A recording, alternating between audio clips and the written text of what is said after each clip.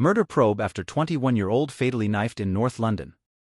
London Met confirmed the arrest of 17-year-old boy on Monday this week in connection with 21-year-old stabbed to death in North London.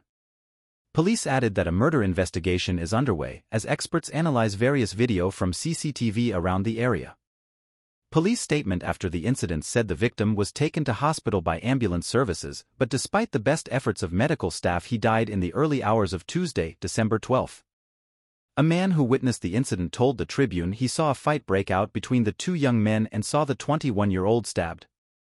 "I was coming home from my daughter's house and I saw it," he said. "I saw the ambulance guys working on him and taking him away."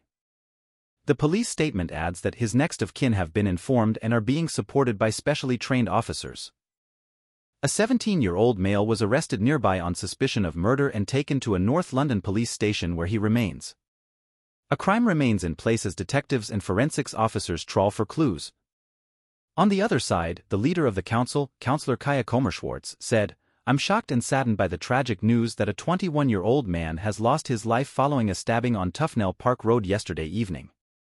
My thoughts and condolences and those of Islington are with their family and friends at this extremely difficult time."